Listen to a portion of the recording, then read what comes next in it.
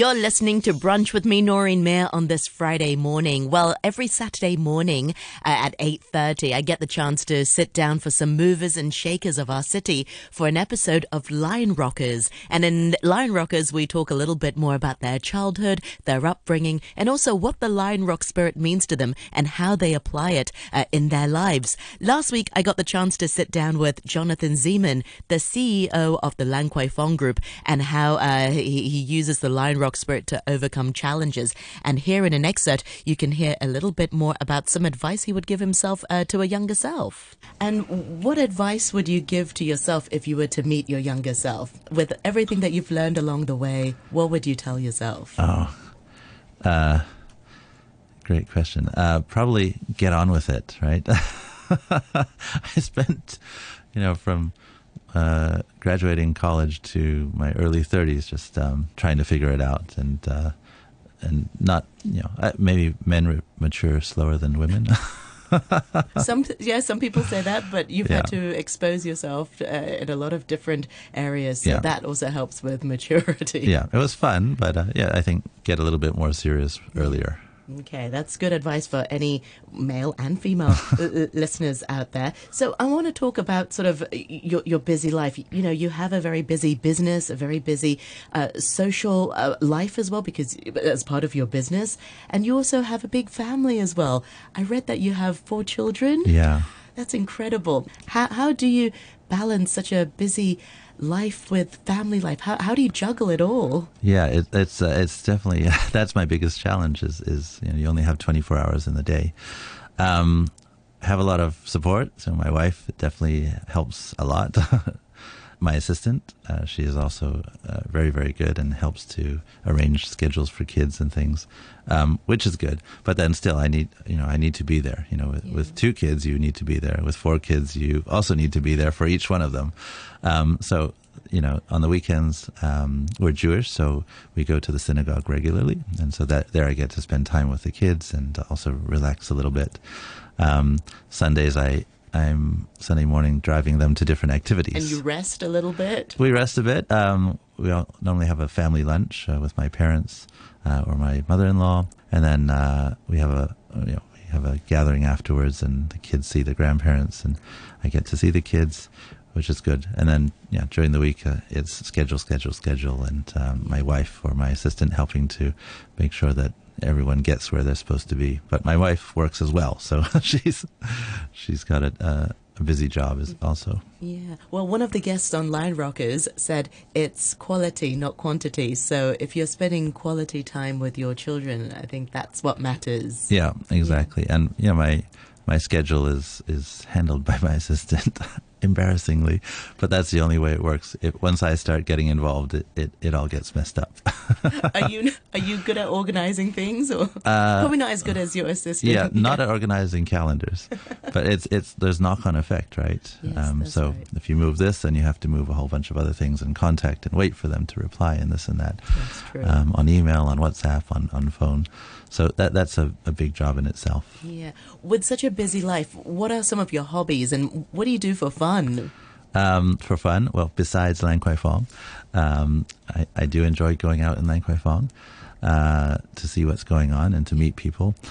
I enjoy hiking. So Hong Kong's such a beautiful place. Yeah, you've got the best hiking. Can't ask for better, scenery and... Yeah, and so best hiking in the world. During the pandemic, some friends and I started these night hikes, because when there's social distancing, there's nothing to do really. So you'd go for a hike, in legal hike, yes. Right? So we're in proper groups, but at night you wouldn't bump into anyone. So it was really nice to be out there on the trails. I also enjoy day hiking on the weekends. Yeah. I love photography, and that actually goes well with hiking, landscape photography especially. Yeah. I also take photos for my wife. She has a jewelry business called Boucher, so I'm her official photographer.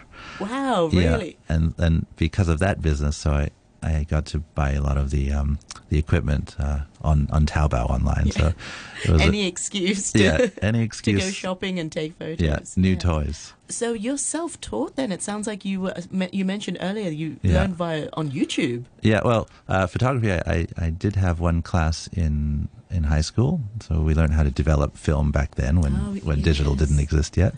And then from there, I commandeered my mother's old camera, and it became mine.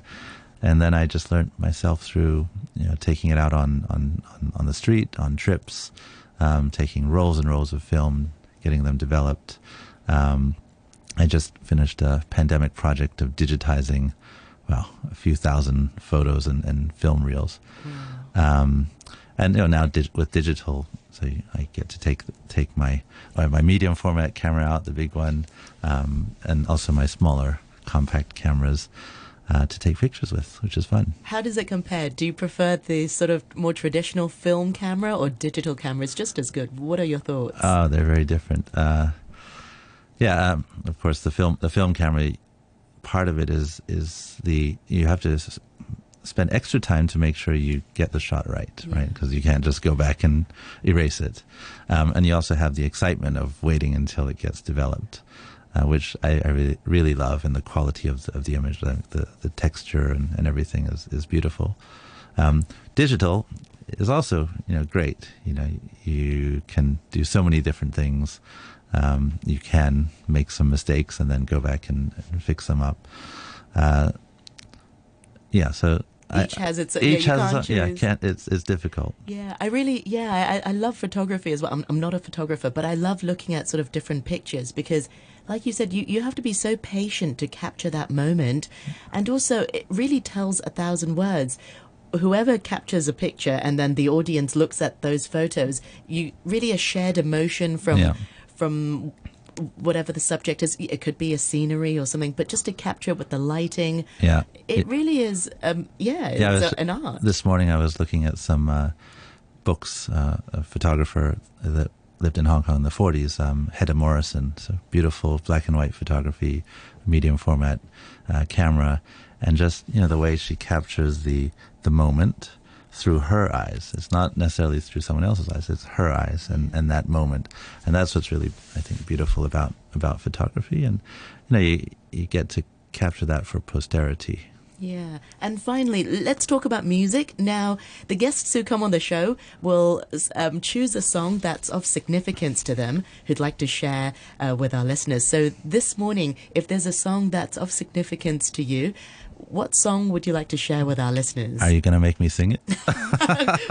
Can you please do a few lines? Not sure about that. If I say, I can't find it, can you just hum it for me? Well, I'm a big fan of all types of genres of music, from jazz, blues, rock, pop, R&B, everything. I used to run the jazz club in Lan Kwai Fong, so that's in my blood. But I'm a big Beatles fan, I have to say. And Here Comes the Sun. It's short lyrics, but repeated over and over. But the message is it always keeps you going. What a positive song and a positive note to end on. Yeah. Well, Jonathan, thank you so much for sharing your story with us today. I really, really enjoyed chatting with you today. Thank you so much. My pleasure. Thanks for having me.